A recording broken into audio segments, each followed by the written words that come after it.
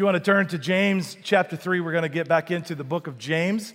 And believe it or not, but we're more than halfway done. And James will wrap up here at the end of September, and then we're going to go into I was going to do a series, just kind of an interesting cultural-driven series. And God has really been stirring my heart to do a series on the Holy Spirit. And so we're going to spend the month of October really diving into the work of the Holy Spirit in our lives and in our church and what that looks like. What does it look like to be a Pentecostal church in today's world? What does it look like to be a Pentecostal Christian? Did you know that in the Bible, I could preach this instead of James today if you want, but did you know that in the Bible, there is no other kind of church except a Pentecostal church? Did you know that? God called the church to be Pentecostal. I'm not saying all the other folks are bad or whatever. I'm just saying when I read the book of Acts, I only see a church that's full of the Holy Spirit and its people full of the Holy Spirit. So that's what we're going to be, and we're going to work on that together in the month of October. Pretty excited about that. It's going to be really, really good. A couple of weeks ago, Eli, if you don't know my oldest son, he's hard to miss, and he's girthy and large, and which makes him an excellent offensive lineman. And a couple of weeks ago, his team plays for Covenant Christian High School down in Indy. He's finishing his senior year, but he went off to a camp at Taylor University and met with 3 or 4 other teams, and they scrimmage, do the whole thing. But one of the, it's put on by the Fellowship of Christian Athletes, and one of the speakers they had was a guy named, I don't know if I'm going to say it right, Khari Willis. Am I saying that right? Khari? It's not Kari. See, I don't follow the Colts. Go, Pack, go. But Khari Willis is a 26-year-old young man drafted from Michigan State by the Colts, had just signed last year his second NFL contract to make millions and millions and millions of dollars. Starting safety, cornerback, great player, very, very, very good.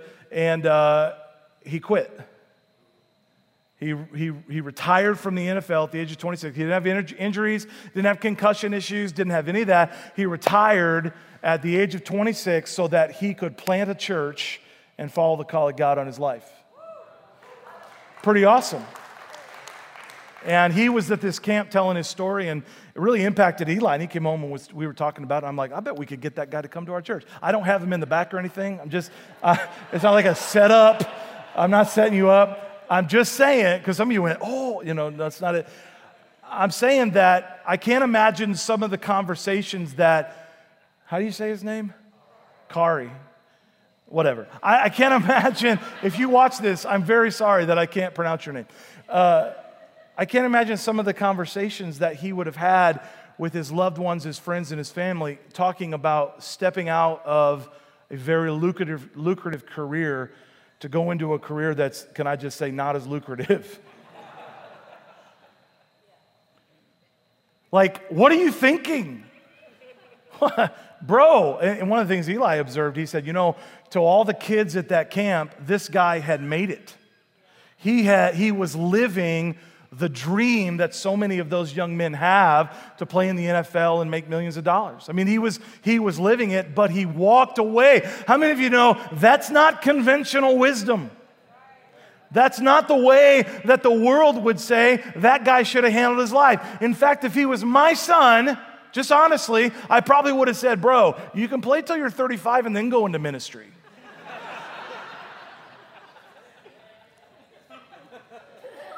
How many of you think that that might work? What I'm convinced of is what Jesus said in Matthew 16. We'll get to James in a minute. Jesus asked his disciples, if any of you wants to be my follower, you have to give up your own way. You have to take up your cross. You have to follow me. If you try to hang on to your life, you'll lose it. But if you give up your life for my sake, you'll save it. What do you benefit if you gain the whole world? What do you benefit if you gain a Hall of Fame NFL career and millions of dollars in your bank, but you lose your soul? Is anything worth your soul? And the point is this: conventional wisdom and God's wisdom usually don't live in the same place.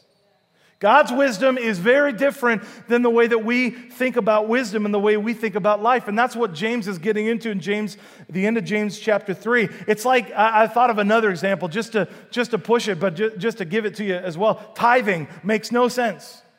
Giving out of our income and out of out of what we make and what we have. In fact, just a transparent moment, there are times I look at how much Amy and I give away and go, man, we could do a lot of things.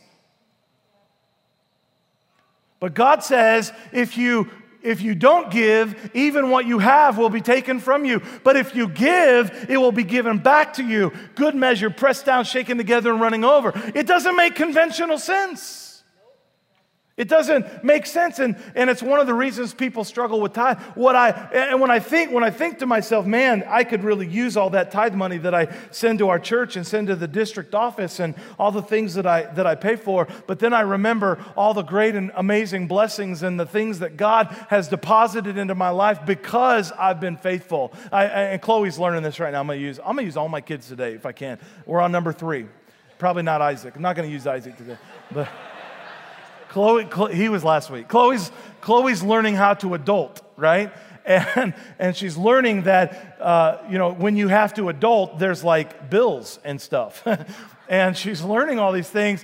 And, so as a typical 18-year-old kid, sometimes you get a little stressed out. And, she's like, I'm poor, I have nothing. And I'm like, listen. And so we had this conversation a couple weeks ago, and I said, Chloe, do you tithe? Yeah, I do. I tithe every time I get paid. Anything, I always tithe. And she's telling the truth. She always has. And I said, then you have every right to call on God and say, God, I've been faithful to you and I've given to you. Now you be faithful back to me. Because that's how it works. But if you don't tithe, you have no right to call on God. In fact, the Bible says, this is not a message on tithing, but I'm just explaining wisdom. The Bible says that if you'll tithe, the Bible says you can ask God for anything. You can call on open the windows of heaven. Now, I wish one of you would have bought the Mega Millions ticket that won a few weeks ago, but never mind. I'm not going to talk about that. I'm just saying that human conventional wisdom usually does not line up with godly spiritual wisdom. And that's what James is saying. Let's look at James chapter 3, verse 13. If you are wise and understand God's ways, prove it. Have you noticed a theme in James of prove it? Like, don't tell me you have faith, prove it. Don't tell me you love people, prove it. Here he says, don't tell me that you are wise and understand God's ways, prove it. How? By living an honorable life, doing good works with the humility that comes from wisdom. And here's a couple of things I just want you to see about that verse. We can grow in God's ways and God's wisdom. Did you know that when you got saved, it was not automatically deposited into your brain or your spirit the things of God? Yes, that's right, Pastor. You have to grow in the things of God. You have to grow in your knowledge of God. You have to choose to engage the things of the Lord so that you can grow wise in your understanding of God, studying His ways, experiencing His ways, choosing His ways, and enjoying His ways. I've learned in my life that you don't really enjoy the ways of God until you choose them instead of feel like they're forced upon you. If you live your life in such a way that you feel like the ways of God are being forced upon you, there's no joy there. How many of you know that? That's called religion. God has not called us to religion, never did. In fact, went to abolish religion, really. He's done such a great thing for us that He wants us to choose to follow His ways. And so I'm just saying that it's not an automatic thing that we have to do that. The Bible says that the beginning of God's wisdom is to fear the Lord. It's to recognize, it's not like that. It's to recognize that God is sovereign, that God is God. That we prayed it this morning in our passionate core prayer, that He is omniscient, that He's all powerful, that He's all wise, that He's all knowing, that nothing is above Him, that no idea that you have is smarter than the ideas God has. Right? That's what it means to fear the Lord, that God, I don't ever want to get outside of what you've provided and the pathways and the ways of the Lord. I don't ever want to get outside those things and go my own way. Anybody tried that before? The fear of the Lord. He says that if you're wise and you're growing in God's ways, one proof of that will be an honorable life. You'll live an honorable life, a life worthy of your calling, Paul says in Ephesians, a life the world sees and knows that you've been with God. And I'll say it this way. If the world looks at the way you live your life, or dare I say, looks at the way you post on social media, and they can't tell that you're a Christian and you love Jesus, and I'm not talking about the fake stuff, there's something wrong. Amen, Pastor Jeff. It's quiet in here. Here's how we know. 1 Peter chapter 2. Be careful, Peter writes, to live properly, to live honorably, to live righteously among your unbelieving neighbors. Then, even if they accuse you for doing wrong, they'll see your honorable behavior, your honorable life, and they'll give honor to God when He judges the world. Wow. That means like on the day of judgment, they're going to stand before God as an unbeliever getting ready to be condemned. Are you with me? And they're going to say, man, God, you sent Matt Overman to be my neighbor. Sorry, Matt, you're just sitting there. And he lived honorably before me, and he was the example, and I didn't see it. Thank you, God, for giving that. I'm sorry that I didn't catch it. That's what Peter's saying, that on the day God judges it, they're going to recognize it in their lives. One proof is to live an honorable life. Second proof is simply this, the good works that we do. And not just any kind of good works, but listen, good works done with humility.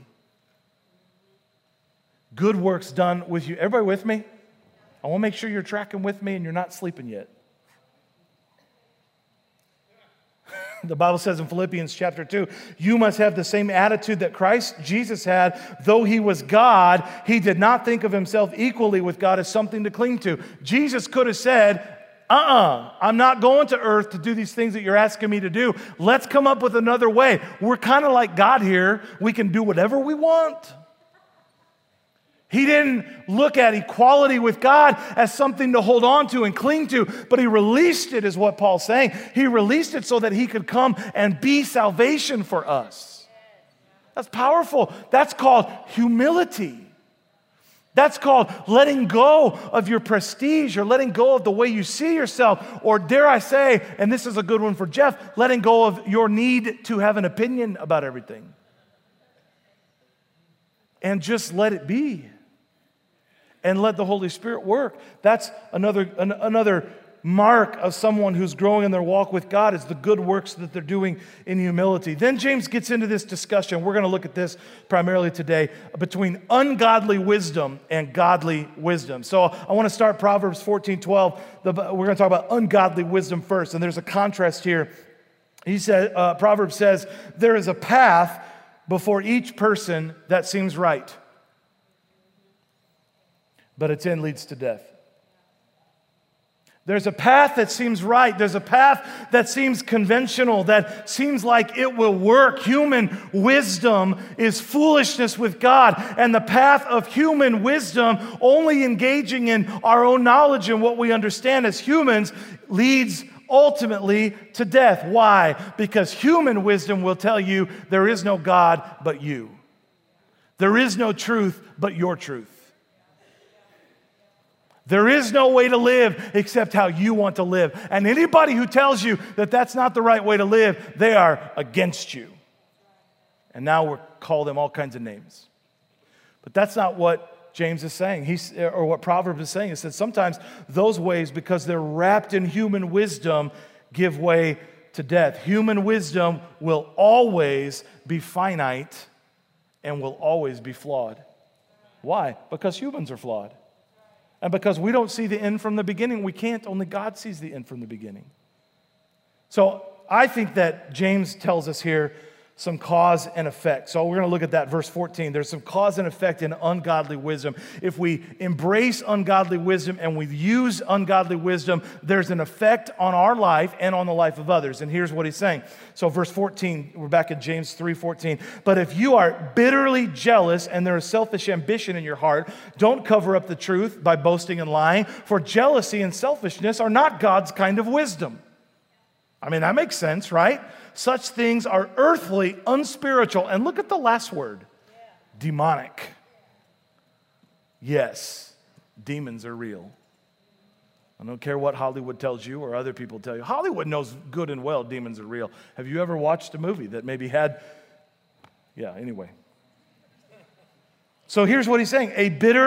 What causes ungodly wisdom or us to embrace it? Well, number one, a bitter and selfish heart. A heart that is bitter and selfish. This is the essence of our heart apart from God. I'm going to get mine. I'm going to take care of me first. I'm going to do I'm going to play in the NFL until I'm done playing, and then maybe I'll talk to God about what He wants me to do. I mean, that's human wisdom. It comes from a bitter and selfish heart, and it's not godly wisdom. It also comes from a prideful and deceitful heart. Here's what C.S. Lewis said, the great Christian author said about pride. According to Christian teachers, the essential vice, the utmost evil is pride. Unchastity or purity, anger, greed, drunkenness, and all that are mere flea bites in comparison. It was through pride that the devil became the devil. Pride leads to every other vice. It is the complete anti-God state of mind.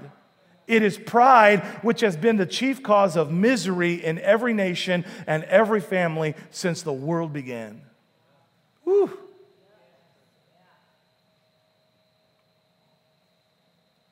A prideful heart embraces human wisdom. Also have a compromised heart.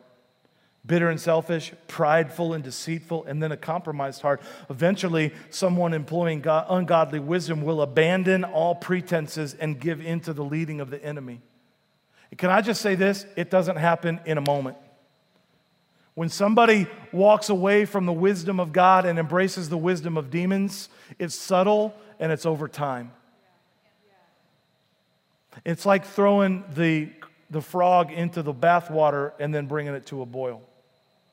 A little bit over time, a little compromise here, a little choosing deceit here or choosing pride here or whatever, and little by little by little, the wisdom of demons and earthly and unspiritual things begin to take root in us, and now we become somebody who's not at all following the way of truth.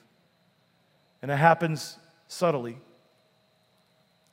Leads to a unspiritual heart. When our heart is compromised, we abandon true spirituality, true worship, and true kingdom pursuits. And here's what we do. We become critical of those who do worship God in truth. We don't check out of the church. We don't check out of spirituality. We're not quite there yet. What we do is we become critical of people who really love God and want to serve God with all their heart, soul, strength, and mind. We learn how to bash them and how to say things about them that are unfounded or untrue or ungodly. And why do we do that? Because we know in our soul we're not living the right way, and so we're going to just condemn the people that are as foolish.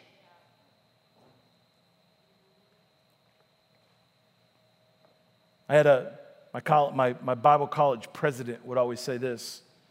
He would say, while you're here, you'll either learn to pray and worship, or you'll learn how to be critical of those who do. And that's true.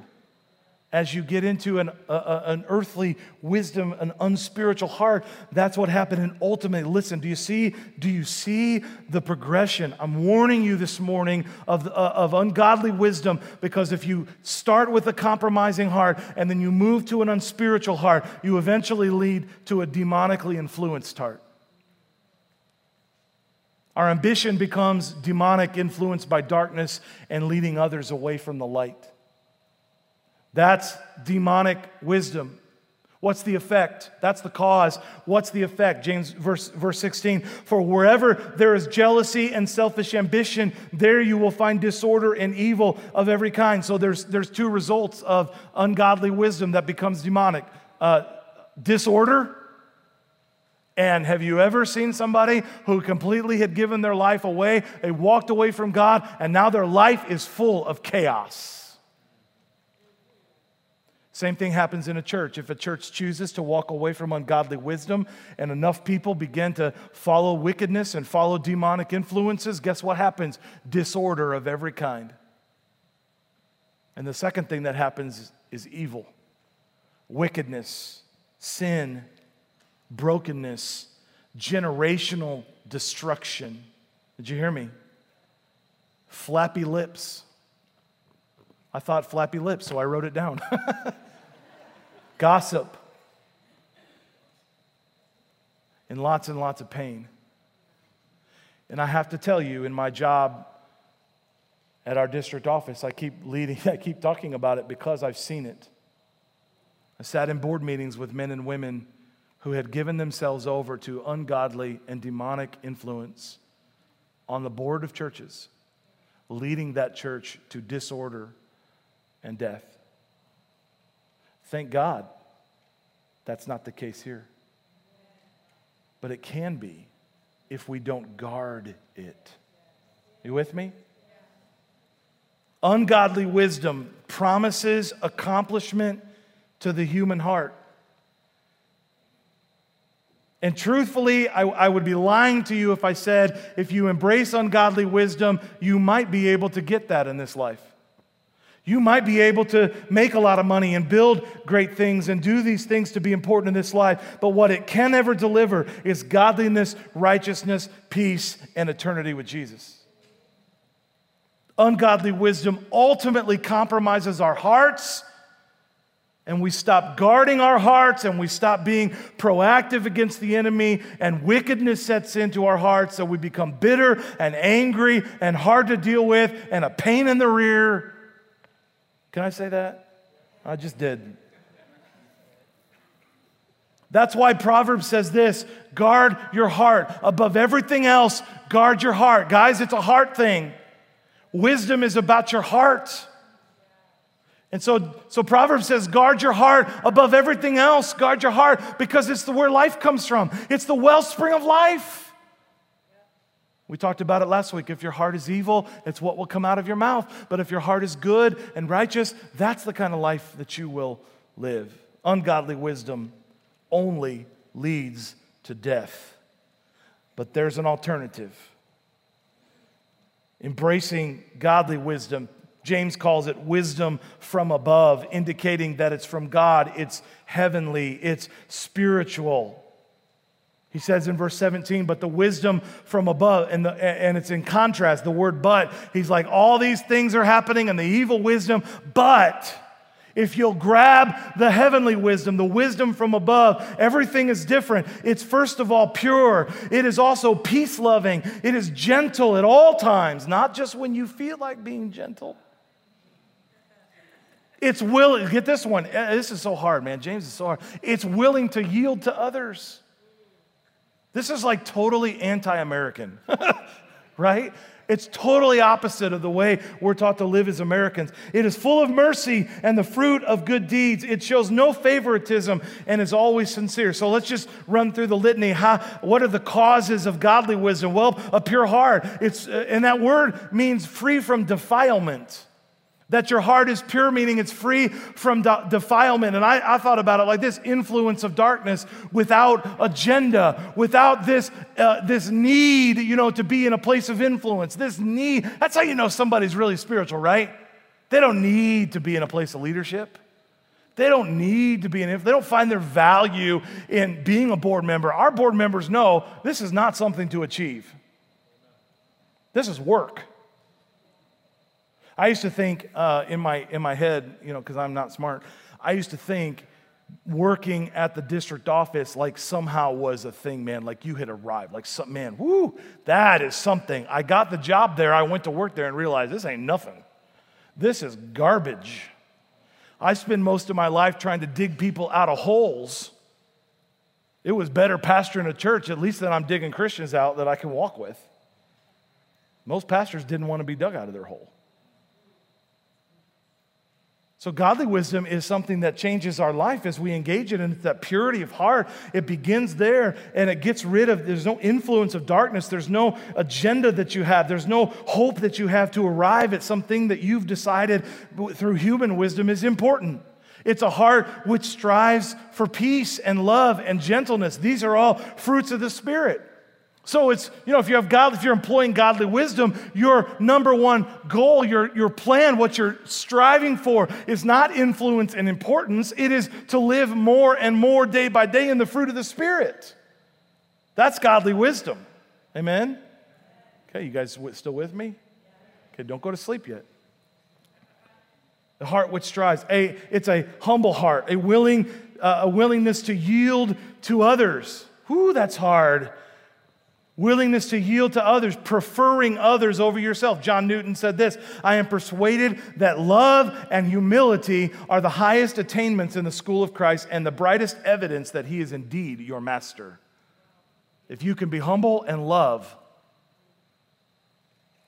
I think a lot of us are good at the love part but not the humble part, or are really good at the humble part and not the love part.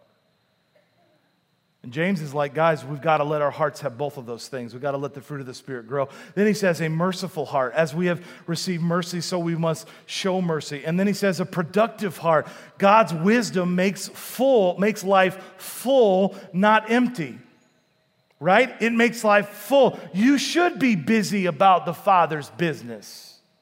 We should not be living in leisure and checking out, if you will. I'm not saying we don't need rest. We need rest, but that's not what I mean. I'm just saying we shouldn't just check out and say, well, that's for somebody else to take care of.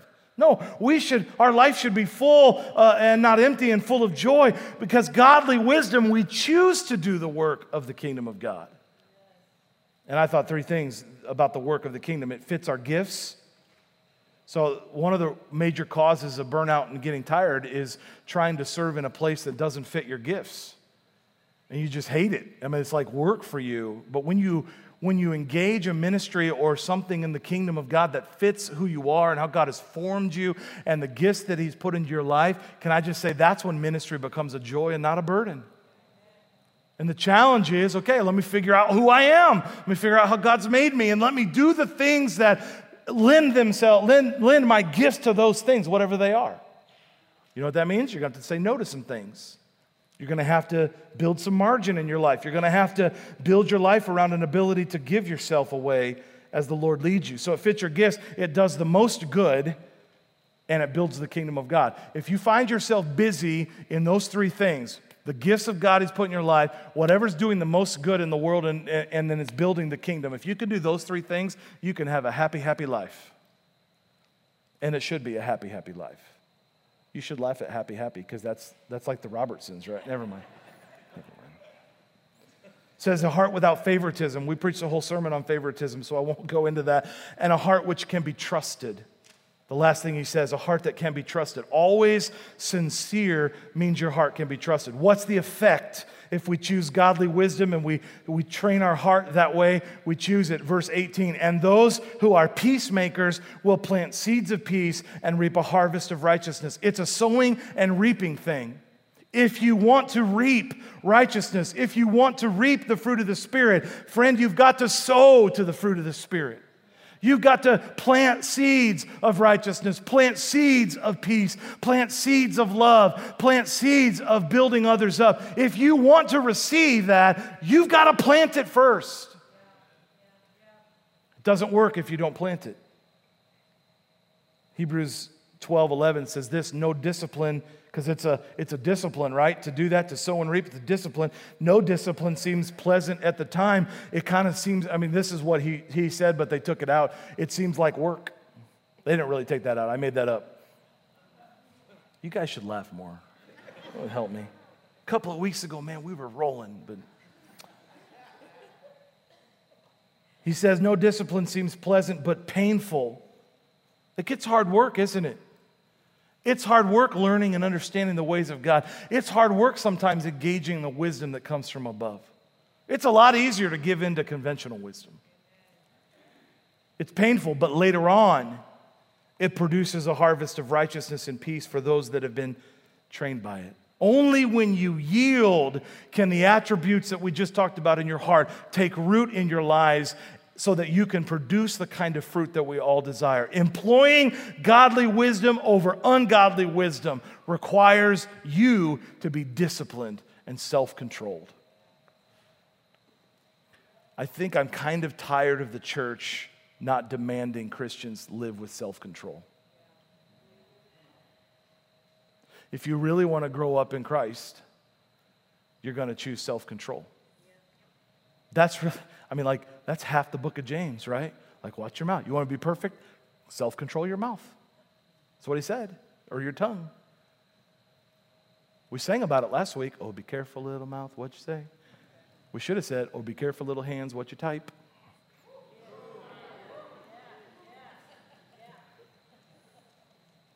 It's really an issue of our heart, isn't it?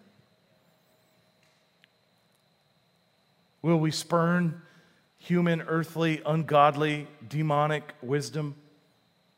What seems right, what culture tells us is right, what our upbringing or our ways of thinking in the natural realm have told us we should believe about certain things, the narrative society expects us to follow. Will we spurn all that and push that away in order to embrace wisdom from above? Wisdom that is godly, wisdom that is likely contrary to what seems natural in human life. Isaiah wrote down the words of a prophecy in chapter 55 when the Lord spoke this. He said, "My thoughts are not like your thoughts." Like he told us they're not going to make sense to us. My ways are far beyond anything you could imagine. For just as the heavens are higher than the earth, so my ways are higher than your ways, and my thoughts are higher than your thoughts. What's in your heart then today? What do you truly desire? Do you have some misguided idea to make a name for yourself in this life, or to walk after the wisdom of the world, to hold on to as much as you can so that at the end of days your life is boiled down to nothing more than an estate sale? Or would you rather have your name written in the book of life?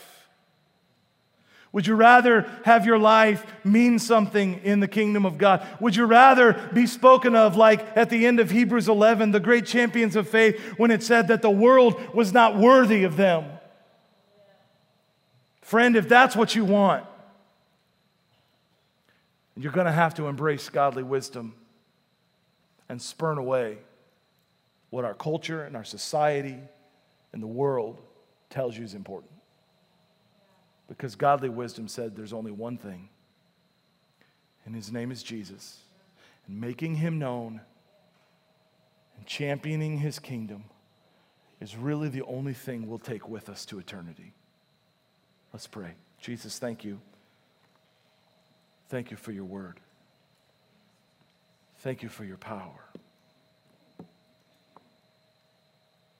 God, I actually thank you that what you tell us to do doesn't often make sense to us. And that's how we know, God, that it's you and not us. I thank you that you love us enough to put passages like this in your word so that we are forced to confront what's really in our heart as it relates to wisdom and how we're living. We can't just let it slide anymore. We can't just bow to what our culture wants or what our ideologies are or what our thought processes are or what we think about things. God, we've got to yield ourselves in self-control to you and to the wisdom that's from above. The risk of choosing to not do that is far too great. So this morning, God, I pray that we would choose your wisdom. With heads bowed and eyes closed, no one looking around, I want to ask you to examine your heart. What's in your heart? Are you trying to go your own way? Are you trying to figure it out yourself? Are you trying to, get what you can and follow through with the earthly things, the earthly wisdom, all the things that our world would tell us is important? Or is your heart full of a desire to follow his wisdom and not your own? Is your heart full of a desire to yield in self-control to what God has for you, rather than what you think you can create on your own? Would you examine yourself today with me? Will you examine who you are? Is it honorable? Is your life honorable? Is it humble? Is it full of good deeds and humility? I would say for many of you it is. But maybe as you look inside your soul, maybe you find some things that are a little incongruent with what we've shared today. Maybe there's a little bit of ambition in your heart to be somebody in the church or to be somebody in the world. I just want you to know, God just wants to put that under the blood. He just wants that ambition and desire to bow at the cross. So that if you're promoted, if you receive influence and leadership, it's because God put you there, not because you put you there. I can tell you, if you put you there, you don't want it. It will turn into a curse, not a blessing. But if God opens a door, if God puts you there because you've chosen humility, you've chosen godly wisdom, you've chosen to have your heart right with Him, it'll be a blessing.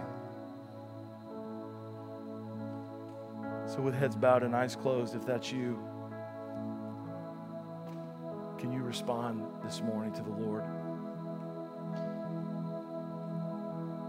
If you'd say, Pastor, you know what, I've got some of that in me, whatever it is, and I want to rid myself. I want to make sure my heart is full of the things of God. I want to pursue the things of God. I want to pursue godly wisdom. I don't want these things to get in the way. If that's you, nobody looking around, if that's you, just slip your hand up. I just want to pray for you. Thank you. Thank you. Thank you. Hands all over the room. Anybody else? I'm just going to wait a moment. Thank you. Thank you. Thank you. Thank you. Praise the Lord. Praise the Lord. The Lord will help us with this if we just ask Him. Would you stand with me all over the room? Here's what I want to do this morning, just as the worship team leads us.